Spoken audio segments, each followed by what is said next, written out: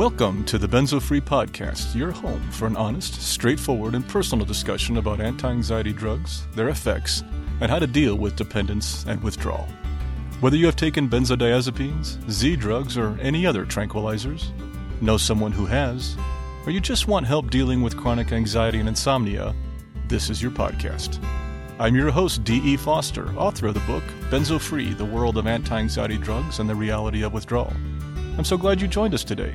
Please stick around and let me bend your ear for a few minutes. It just might feel a little better on the other side.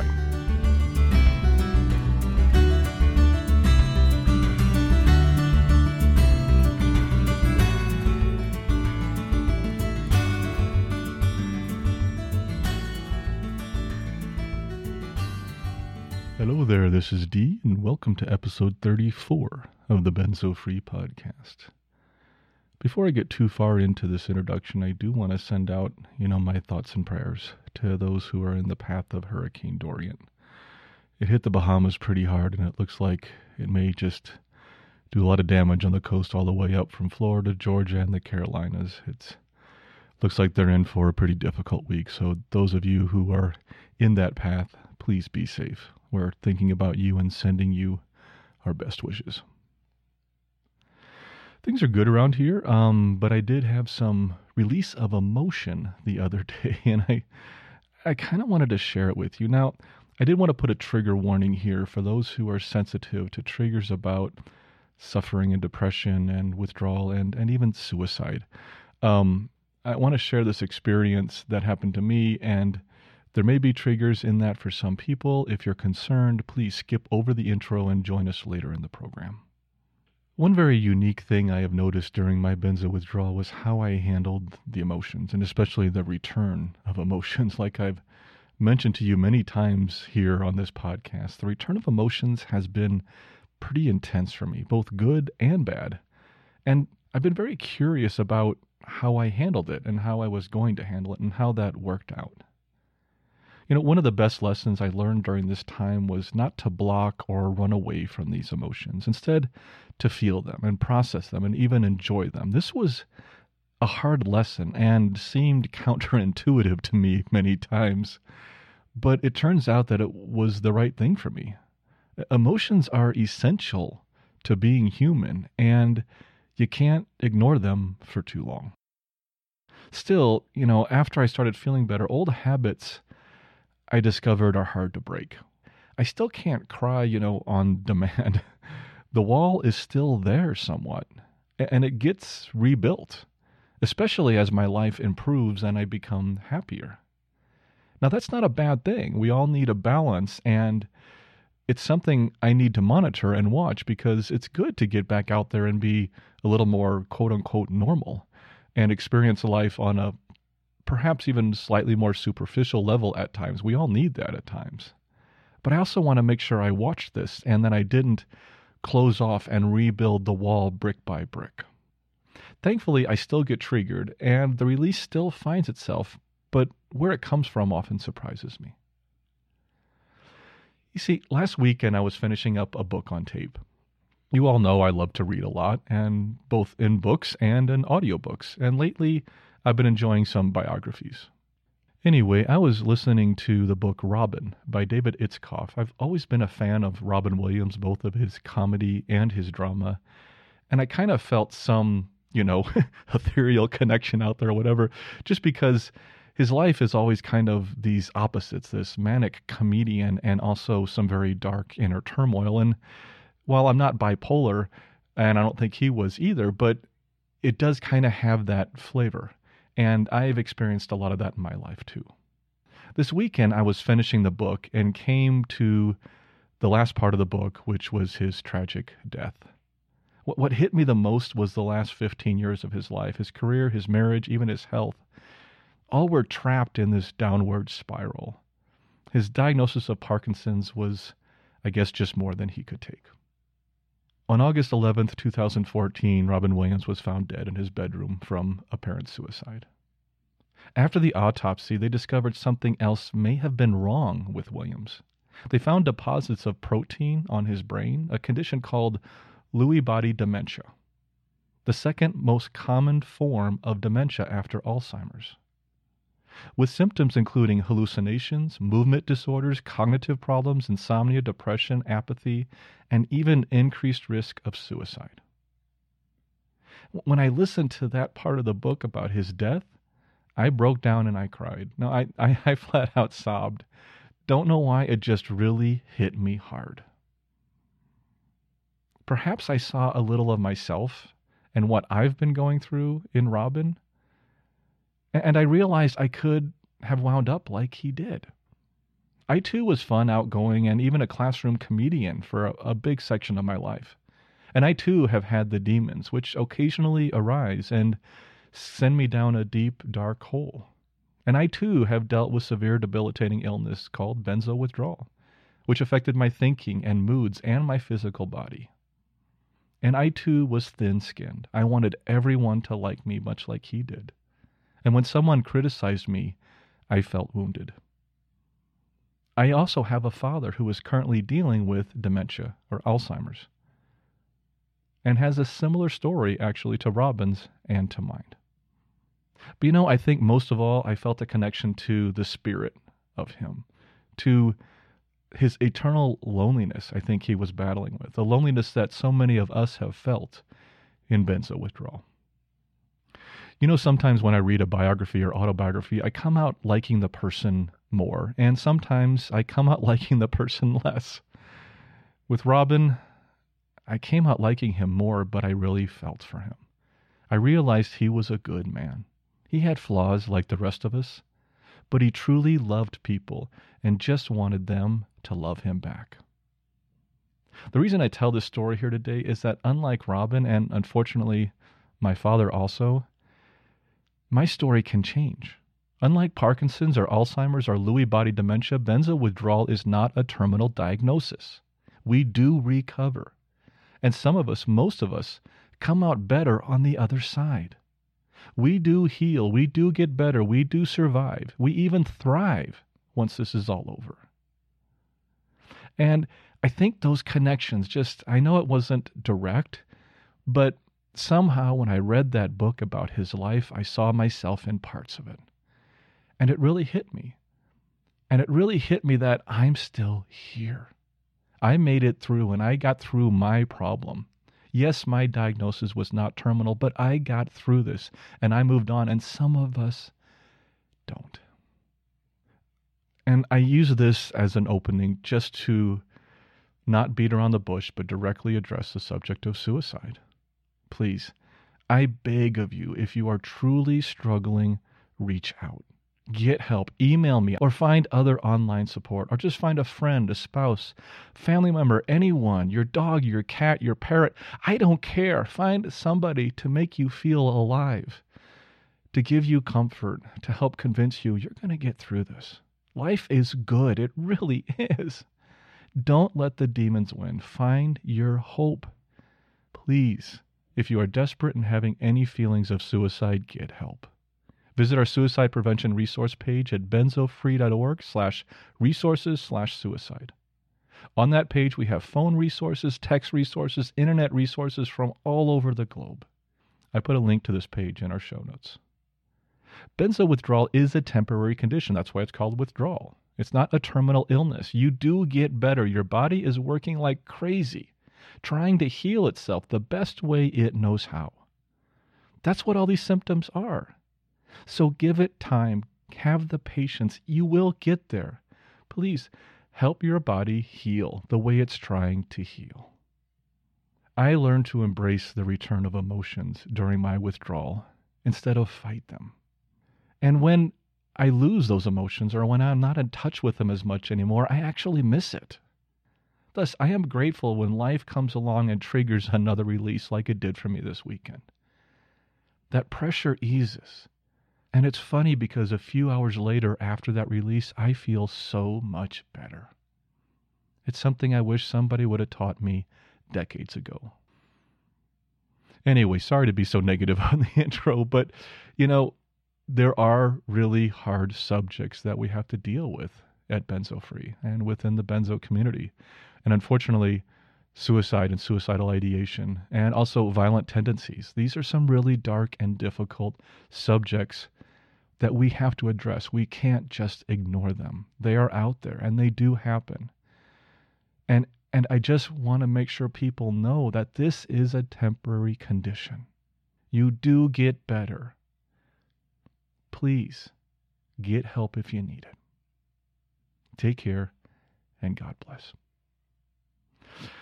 Now, today's format will include our intro story feature and our moment of peace. We will skip the mailbag for today because our feature today is quick questions about anxiety, insomnia, benzos, and withdrawal, which is all a mailbag, so it makes sense for us not to hit that also.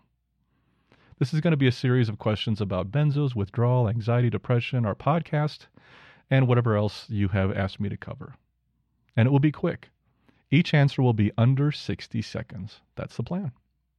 And don't forget, we still need feedback, as always. Questions, comments, stories, suggestions, corrections, or additions, or any musings on the meaning of life. I've been racking my brain for decades, and I still haven't figured it out. Anyone got any ideas? Anyway, I need your feedback. This is your podcast, and the more content I can share from you, the more benzo-free becomes this community. I still hope it will be. So please, tell us what you think. Visit our feedback form at benzofree.org/feedback, or email us at podcast@benzofree.org.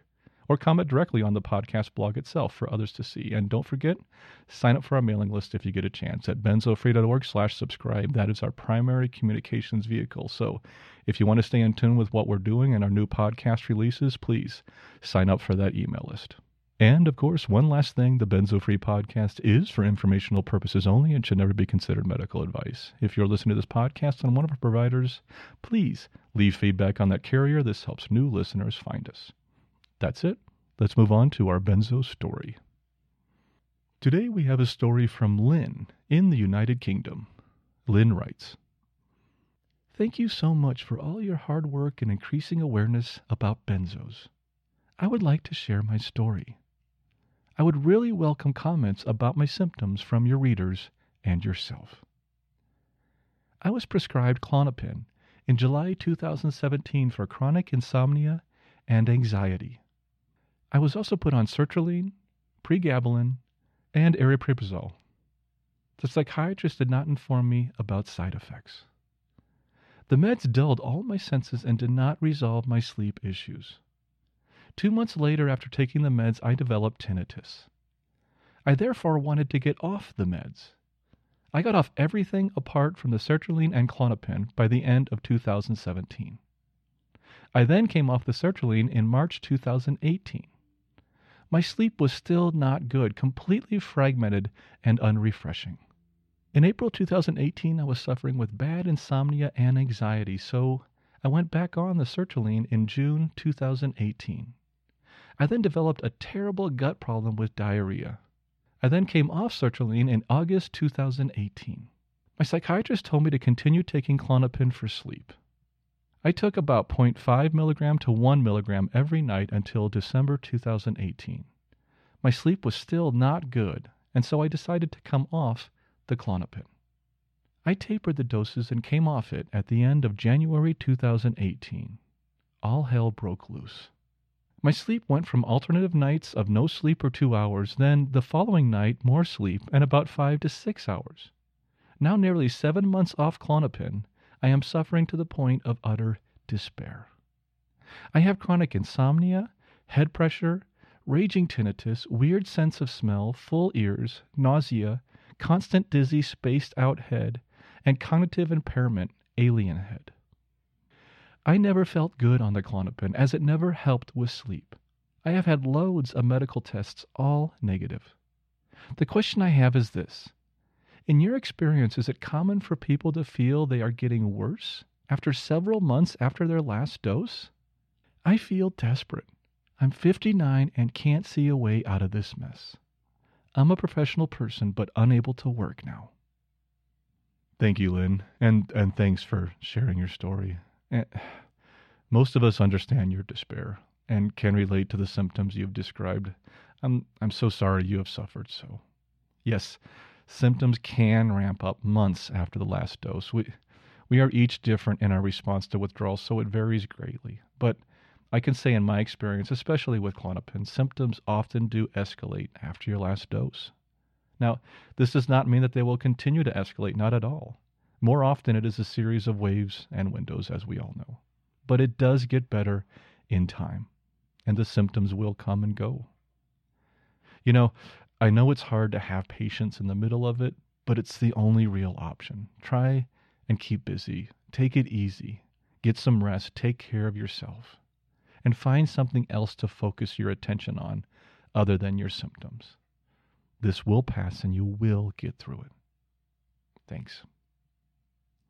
And don't forget, we still need stories, so please go to our feedback forum at benzofree.org/feedback and share your story, or email us at podcast@benzofree.org. Thanks. Let's move on to our feature. Today, our feature topic is quick questions about anxiety, benzos, and withdrawal. My main goal here is to answer as many questions as I can in the time allotted, allowing us to cover a wide range of topics. Many of these questions are directly from you, the listener, and I haven't changed them at all. Others, I have modified the question to be a bit more general so that the answer can relate to more people. Other questions are just composites I have created based on a bunch of comments or questions throughout the past several months. But I do first want to thank to all those people who did send in questions after my request from the last podcast. I received them from you, and I've included them in today's episode. Thank you so much for submitting those. And before I dive in, I of course do need to remind you, as I always do, and I know some of you are rolling your eyes thinking, here he goes again, but this is just so no one mistakes me for someone I'm not. I'm not a medical professional, and this is not medical advice, or any advice for that matter. It is strictly for information purposes. Please work with your doctor on your taper or your withdrawal if that's what you choose to do, and do not substitute any information here for medical advice, nor delay in seeking it. Today we have 25 questions for our feature, and I've divided them into 5 sections: the podcast and your host, anxiety and insomnia, benzos, tolerance and withdrawal symptoms. So, enough for the delays, let's get right to it. Podcast and your host. I don't have much time to sit listening to a podcast, but cannot figure out how to just read it on your site. Is there a way to read it? Unfortunately, no. Some podcasts do include a full transcription of the podcast in their show notes. Benzo Free does not. I'm not saying we won't at some time, but working up a formal transcript each week takes a lot of work and a lot of time I just don't have. I started the blog post to offer some printed content on the website, but unfortunately, I've been lacking there lately. I realize that. I hope to get back and get that going again soon. I wish I had a better answer, but I just don't right now. Thanks for the question. I'm thinking of starting my own podcast. How did you start? I've received a few questions about starting a podcast, and I'm happy to answer them. Not that I'm an expert in any way, shape, or form on podcasting. Just like with Benzo Withdrawal, I figured it out as I went along the way. But since I only got 60 seconds, I will try to keep this brief. I wanted to do something with my experience in Benzo Withdrawal, and as many of you know, that's why I wrote the book, Benzo Free. After that, soon following, I launched an information website at benzofree.org to provide benzo info to people and help support the book. Then my wife suggested one day about a podcast. It had occurred to me, but I didn't spend a whole lot of time thinking about it or planning it. I had some audio recording training in the past, but most of it was outdated, so just like I did with publishing the book, I watched a lot of YouTube videos on podcasting, read a lot of articles, and even bought a book or two. That's it. That's how I got started. The rest, pretty much, is history. On your podcast, what equipment do you use? What services do you use? I record on a Rode Procaster dynamic mic, which I'm speaking into now. I also have 2 Sennheiser E835 vocal mics in the studio for my interviews and panels. These are connected to a Mackie Pro FX12 mixing board, which I had from my days back when I was a drummer. I record from these either directly into my PC or on a Zoom H4n Pro digital recorder and then upload to the computer. I edit on Audacity, which is a free open source editing system for the PC. I host on Blueberry Hosting, use PowerPress to load my files and blogs in WordPress, and I've connected my RSS feed to 5 third-party providers including Apple, Spotify, Google Play, Stitcher, and TuneIn. Wow, I did that in 40 seconds. I hope that covers it. If you got other questions, let me know. What's your real name? Okay. I received this one a while back and hadn't answered it yet. Well, the truth is I'd rather not say my real name on the podcast. It's not that I'm actively trying to hide anything. Anyone can find my real name with a short internet search, I'm sure. Instead, I'm just trying to set a boundary in my life, a good practice, I think, for all of us during this time. And I didn't make up D.E. Foster. Those are my real initials and my real last name. And a lot of my friends do call me D. It's all real. It's just I decided to use that specifically for Benzo Free. And when I decided to publish a book, I thought I'd create a bit of separation between my home life and my Benzo Free life. That's really the primary reason for it. So please, just call me D. Most of my friends use that over my given name, and since you are my friends, it makes sense here. I hope that answers your question. Thanks. Next section, anxiety and insomnia. Some people tell me my anxiety is all in my head, to suck it up, to just stop worrying. What would you tell these people? I would tell them, don't you think I would if I could? I spoke to this question in my book, so here's a short excerpt to explain. The real disconnect here is the level of difficulty it is for different people with different thought patterns, nervous systems, histories, genetics, to successfully stop worrying. I have an active brain. Not only do I obsess on thoughts, especially negative thoughts, but I have physical repercussions from those thoughts. I am wired differently. What have you found to be the single most helpful tool in managing your anxiety? I use a variety of tools. Each of these I keep in my proverbial toolkit and pull them out when I need to. If I had to pick just one, I would have to say it's meditation. I realize that this is not for everyone and that it is not easy. It takes work, time, and dedication. But when I get stressed or really anxious or hit a wall and I just have to shut down, I meditate. And nothing eases my anxiety like meditation. That's why I end every episode of this podcast with the moment of peace, which is meditation. Because for me, it works. That would have to be my favorite of all of them. I can't sleep, and it's been this way for months. Isn't there something I can do? 30% of the U.S. population deals with some type of insomnia. This is not a small problem. In benzo withdrawal, though, this can be escalated, significantly so. I shared some tips about insomnia a couple of weeks ago in episode 32, titled The Restless Pursuit of Rest, Insomnia in Benzo Withdrawal. But this episode is about quick questions, so let me see if I can provide a quick answer. Therapy can be a big help, especially cognitive behavioral therapy, or CBT. Reducing screen time before bed is also a big help, as is avoiding eating within a couple hours of sleep.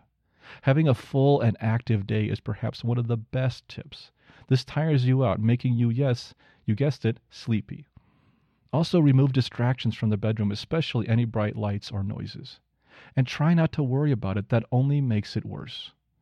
And there are so many other tips to help you with this, so learn what you can and try them out. Every little bit helps. Next section, benzos. Are Z drugs the same thing as benzos? This is another very common question that many still don't understand. Let me see what I can do here. The term benzos is short for benzodiazepines. Most of us know that. It's a class of psychoactive prescription drugs developed in the 1960s, also called anti-anxiety medications, minor tranquilizers, or sedatives. This class includes Xanax, Klonopin, Ativan, Valium, and many others. Benzodiazepines were developed to combat a variety of issues, including panic attacks, anxiety, insomnia, muscle spasms, and seizures. Non-benzodiazepines, or Z drugs, came along in the 1980s as an alternative to benzodiazepines. They have entirely different chemical structures to benzodiazepines, and yet they have almost identical effects and side effects. This class includes Ambien, Lunesta, Sonata, and others. When I say benzos, I'm usually referring to both classes of medications, benzodiazepines and non-benzodiazepines, or Z drugs. This may not be true for all people, but I try and keep that terminology consistent. Are benzos taken more than other psych drugs? Good question. Let's look at the numbers in the U.S. from IMS Health. The total number of people in the U.S. who are taking psychiatric medication in 2013 was 79 million. The top 4 categories within this total are antidepressants, 41 million, anti-anxiety drugs, 36 million, ADHD drugs, 10 million, and antipsychotics, 7 million. Thus, anti-anxiety drugs are right behind antidepressants as far as popularity goes. 46% of all people taking psychiatric medication in 2013 were taking an anti-anxiety drug. I read an article about Stevie Nicks. I think she was on Klonopin. Are there other celebrities who have had experience with benzos? Why haven't I heard of them? Yes, far too many, to be honest. If you look around, you'll see the stories. I wrote about this in detail in the chapter Benzos and the Media in my book, and share some details about a few of them there. But since time is short in this episode, let me just mention a few of the names of celebrities who have had difficulties with benzos. These include Tammy Faye Baker, Boris Becker, Chris Brown, Chris Cornell, Judy Garland, Margot Hemingway, Paris Hilton, Whitney Houston, K-pop star T.O.P., Michael Jackson, Heath Ledger, Courtney Love, John Mayer, Brittany Murphy, Lil Peep, Ozzy Osbourne, Elvis Presley, Don Simpson, Anna Nicole Smith, Elizabeth Taylor, David Foster Wallace, Amy Winehouse, Tom Petty, and as I mentioned in my introduction, Robin Williams. Next section, tolerance and withdrawal. Can you talk about tolerance? How is it different? Sure, let's see what I can do here. Here's a definition of tolerance from the National Institute on Drug Abuse. Tolerance occurs when the person no longer responds to the drug in the way that person initially responded. Our bodies become used to a drug over time through homeostasis, and as our body adapts, the same dosage of the drug no longer has the same effect. And if a drug can cause dependence like benzos can, withdrawal symptoms can start to appear, since your body is no longer getting the same effects from the initial medication. How long will my withdrawal last? I've been asked this question in 1,000 different forms, I think, but the core is always the same. How long will my symptoms last? The answer, unfortunately, is always the same. I don't know. I'll say it one more time and probably many more after this, but we are all different. And that has never been truer than in benzo withdrawal. There are a few patterns out there, but they're not that consistent. Only time will tell. Some people can go through benzo withdrawal with almost no difficulty, and they're done. Others, it can last years. And everything else is somewhere in between. I wish I had a better answer for you. I really do. I just don't. Is it normal to feel so tired of this, almost like you can't face another day of it? I'm really trying, but I'm weary at 5 months out. You are in acute withdrawal, according to the standard stages, which can be very hard. Yes, the feeling of hopelessness and exhaustion is not uncommon. I wish I could say otherwise, but I can't. There are 2 forces at work here. First, your ongoing symptoms can be hard to handle, and it can get very tiring. It can seem endless. There are good reasons for these feelings, but on top of that, we aren't thinking straight. Withdrawal can also hinder our rational brains, and we spend more time in a world of anxiety, anger, hopelessness, and fear. Our rational brains are telling us it is hopeless, but those are lies. It does get better. Your rational brain does finally return, and you do recover. It just takes time. I know you're so tired of hearing that, but it's the truth.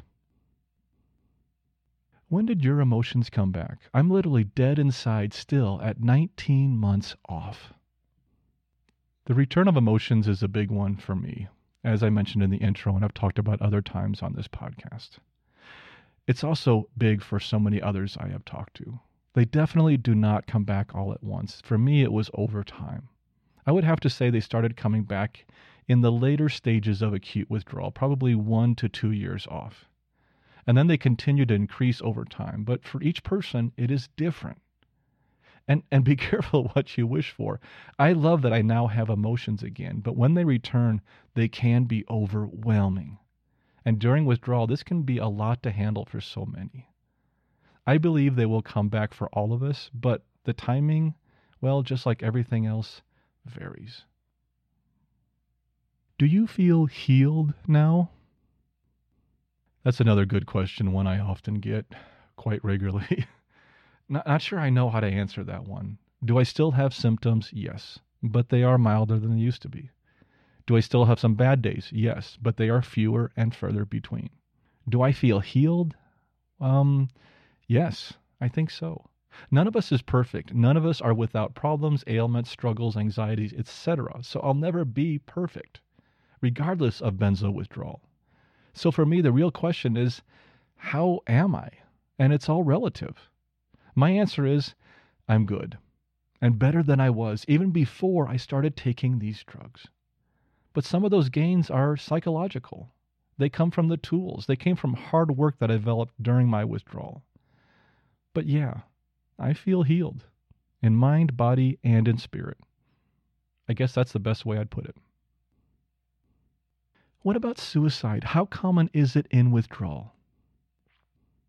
This question was one of the things that triggered me to write the introduction today, and instead of shying away from it, I thought, let's just tackle this head on. The truth is, we don't know. Based on conversation, hearsay, and stories, it appears that suicide is not uncommon. I wish I could say I have not had direct experience with this with some people I've worked with, but I can't say that. Unfortunately, suicide itself, even without the influence of benzos or withdrawal, is more common now than it used to be. In the year 2015, for adults 45 years and under, suicide was the number one cause of death for men in the United Kingdom, the second leading cause of death for men in the U.S., and the third leading cause of death for women in the U.S. These are startling numbers. Just let that sink in. In the United Kingdom, a man under the age of 45 is more likely to die of suicide than any other cause. People are desperate and they need help. And it just makes sense with the added struggles of benzo withdrawal and the hopelessness that some experience during this time that these numbers are probably even higher. Please, if you or someone you know is having thoughts of suicide, get help immediately.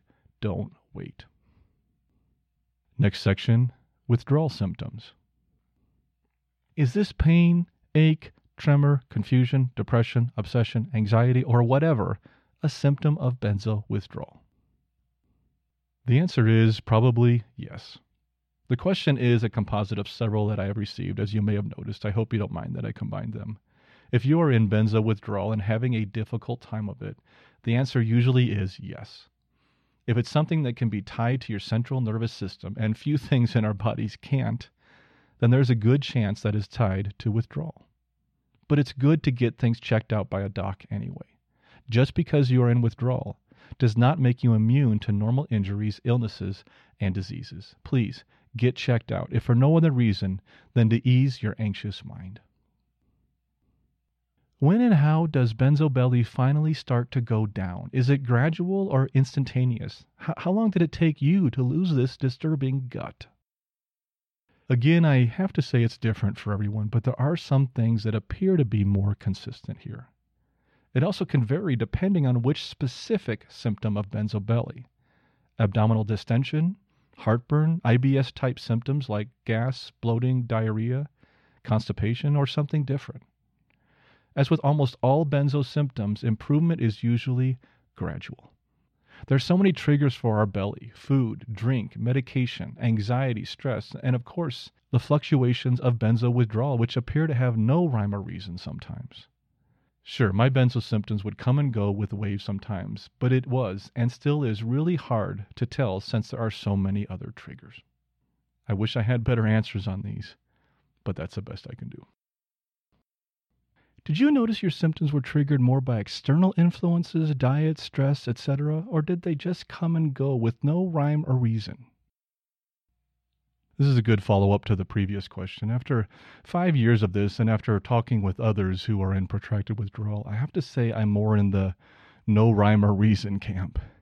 I'm not saying there aren't triggers that make our symptoms worse, such as diet, anxiety, stress, chaos, sounds, light, etc. But most of what I have seen seems to lead me to believe that symptoms just come and symptoms go.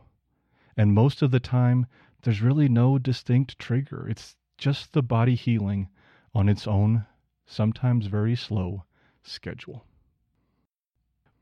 Were you having more physical symptoms or psychological symptoms during your withdrawal? That's a good one. I had plenty of both.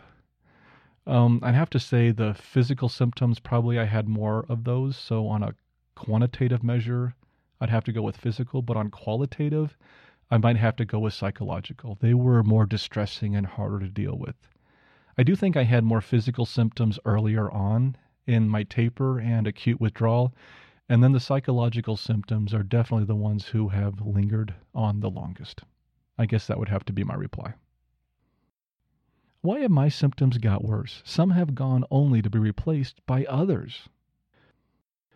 Sometimes symptoms do get worse, as we mentioned a couple times today. It truly is a roller coaster ride, and that's one of the hardest things for us to understand. Any of us in protracted withdrawal can tell you that when you least expect it, a wave can surprise you out of the blue.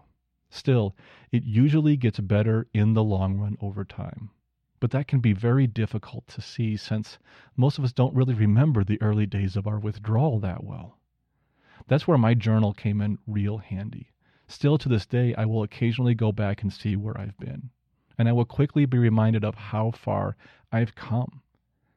For some, symptoms do get worse after the last dose, and the first few months of acute withdrawal, that can be quite common. But usually they do ease over time as healing progresses. I have a lot of head symptoms: groggy, foggy, spaced out feeling, nausea, blurry vision, eye floaters, and sometimes I feel dizzy. What can you do to help with this? Head symptoms can be really difficult, since the brain is where a lot of our healing is taking place. This can affect our balance, our perceptions, our senses, our thinking. Like with all symptoms, it usually is a matter of trial and error to find what helps get through this. When I would feel dizzy or groggy or spaced out, I would often go outside. Fresh air, especially cool air, always helped kind of snap me back into a normal mindset or a normal head. I sometimes would snack on crackers and even grab a Coke or Pepsi sometimes, which also helped with my dizziness or vertigo. But that's only if caffeine isn't an issue. The blurry vision and floaters can accompany these symptoms, and usually treating one can treat the other. I wish I had hard, solid remedies. I really wish I do, but I don't. You have to find what works for you. Do you get morning anxiety? Is this a symptom of withdrawal? Most definitely. Still have it, and it sucks. It is better, but this is a significant symptom of mine, and one that has lingered throughout most of my withdrawal. I can't even start to count the number of times I woke up early. My head would start thinking, and always something negative. Then my stomach would start to churn, and my insomnia would kick in, and I just lay there in this state of despair. My best remedy for this was to get up, honestly. If I knew I wasn't going to go back to sleep, I'd just get up. Do some work on the computer, read a book, take an early morning walk, meditate, anything to get my mind out of the looping pattern. If I got tired, I'd go back to bed again and try to sleep some more. But sometimes I was up for the day. I just have to accept it and move on. Mornings can be the worst time for so many of us. And sometimes the best thing to do to break that pattern is just break the pattern. Get up and do something different. How did you get your memory back? I don't really know. Do I still have memory problems? Yes, but I'm definitely getting better. I attribute my return of cognitive health to a few things: keeping active mentally, keeping active physically, eating a healthy diet, and keeping anxiety and fear managed. I think those were the big four for me. Do I know for sure those things helped my mental improvement? No. But I think they helped. Part of it is just the healing and allowing that healing to happen and not fighting it. I think that was a big thing. Yes, I forget, and it was definitely far worse when I would get mad about my forgetfulness. Eventually, I kind of had to accept the way my brain was right now. I was hopeful it would still heal, and it is still healing. But even if it didn't, I had to accept the way it was. And it actually got better once I accepted that. And for the final question, I'm so mad this happened to me. It sounds like at times you think it was a good thing. How can you think that? You know, I thought this was a good question to close on. I can see how it seems that way. I really can. And in part, there's some of that that's true. You know, first, let me make it clear that I would never voluntarily go through what I went through again. I mean, I don't think I would. Then again, it was hard and so frightening and so distressing and such a complete nightmare at times. And I would never, ever want to put my wife through that again or anybody else who was caring for me. But I have to admit, the worst part of it, I would have to say, was the not knowing. Not knowing if this is a symptom or something worse. Not knowing when my symptoms will end. Not knowing when or even if I will completely heal. But I know now. I'm not afraid of it anymore. I am not afraid of benzo withdrawal anymore. Yes, it was painful and all that other stuff, but the knowledge I have now, if I could take it back with me, I would fare so much better the next time. Of course, I will never volunteer to go through this again, but I'm not afraid of it anymore. And that was by far the worst part of the whole thing. And as I've mentioned before so many times, I learned a lot, a hell of a lot. And I don't know that I would ever have learned that much or made the changes I have made without that experience in my life. I just don't know if I would have changed like that. Yes, I know I'm going over my 60-second rule on this question, but you know what? It's the last question, and I'm going to break the rule just this once, just a bit. You know, I don't think life is meant to be lived on the sidelines. I want to be in the game. Benzo withdrawal forced me to dive deep, to figure out who I am, to learn about myself, to learn about what I want, to learn about what I value, to learn about who I want to be. Yeah, for many of you, your life may have been perfect before and you don't want to change anything. And I get that. I think that's wonderful for you. For me, my life was average. Some great things, but some not so good things. And I'm happy to have made some changes. I can't say I would have made those changes without it. I wish I could say I would, but I gotta be honest and say I just don't think I had it in me to voluntarily drop everything and do this. Somebody had to show me the light, and they did. And I'm talking to you today because of it. Thanks. Wow, that went fast, and I didn't even cover half of what I thought I might be able to cover. So many questions to talk about. You know, we're just going to have to do this again, I think, at some point. I hope you liked it. Let me know what you thought about today's format for the feature. And send me more questions. You know, give me some more questions. We will do this again soon. But for today, that wraps up our feature. Before we go to our moment of peace, please bear with me for about 30 seconds for, go ahead, tell me. You're right, our disclaimer. Thank you very much. This podcast is for informational purposes only and should not be considered medical advice in any way. The host of this podcast is not a medical professional, nor is he engaged in rendering medical, health, or psychological advice, nor any other kind of personal or professional services. The views and opinions expressed by our listeners and interview guests on this podcast, whether read from textual submissions or presented in their own voice, do not necessarily reflect those of the Benzo Free podcast or of its host. Withdrawal, tapering, or any other change in dosage of benzodiazepines, non-benzodiazepines, or any other prescription drug should only be done under the direct supervision of a licensed physician. Our full disclaimer can be viewed on our website at benzofree.org/disclaimer. And that brings us to our closing, our moment of peace. It's just 1 minute, and it's an opportunity to quiet your mind a bit, you know, before you return to the chaos of the real world. The way this works is that I will give you a brief introduction, perhaps a suggestion of something to focus on. Then I'll play a soft bell, which will indicate the start of the 1 minute.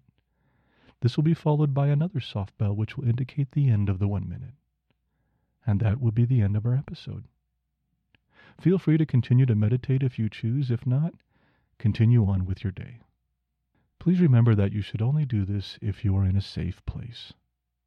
A place where you can close your eyes, relax, and let the world pass by without you for a minute. Today we are going to do a counting meditation in reverse. We will start with our out breath and follow with the in breath. By breathing in reverse, we start with the relaxation of the out-breath and then re-energize us with the in-breath. Thus, on your first exhale, you count 1. On the following inhale, 2. On the following exhale, 3. And so on, up till 10. If you hit 10, start over again at 1. If your mind wanders, just go back to 1 again and start all over. This is not a competition in any way, shape, or form. Many of you will never make it to 10, as is the case with me many times, and that's fine. It's just something to focus your mind on for this exercise. So let's get started. Close your eyes and relax. Take a deep breath in. Hold it for a second. And let it out slowly. Let's do that again. Take a deep breath in. Hold it for a second. And let it out slowly along with all the stress of the day. One more time. Take a deep breath in. Hold it for a second.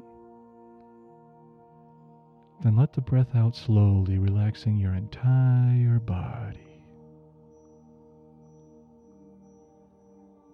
Now just breathe slowly and naturally.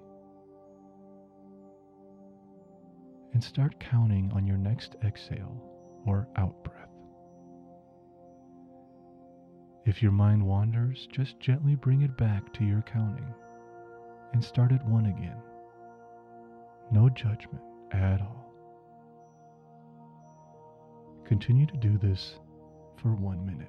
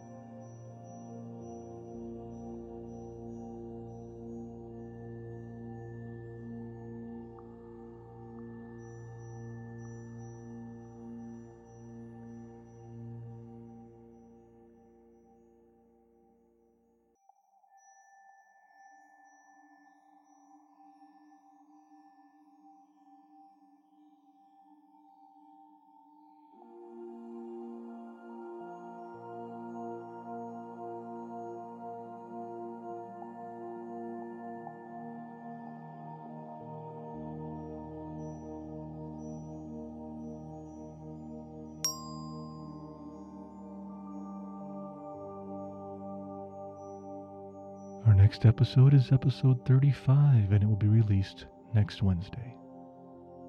Thank you again for joining me today, and please let me know how we did. Keep calm, taper slowly, and take care of yourself. I'll see you next time.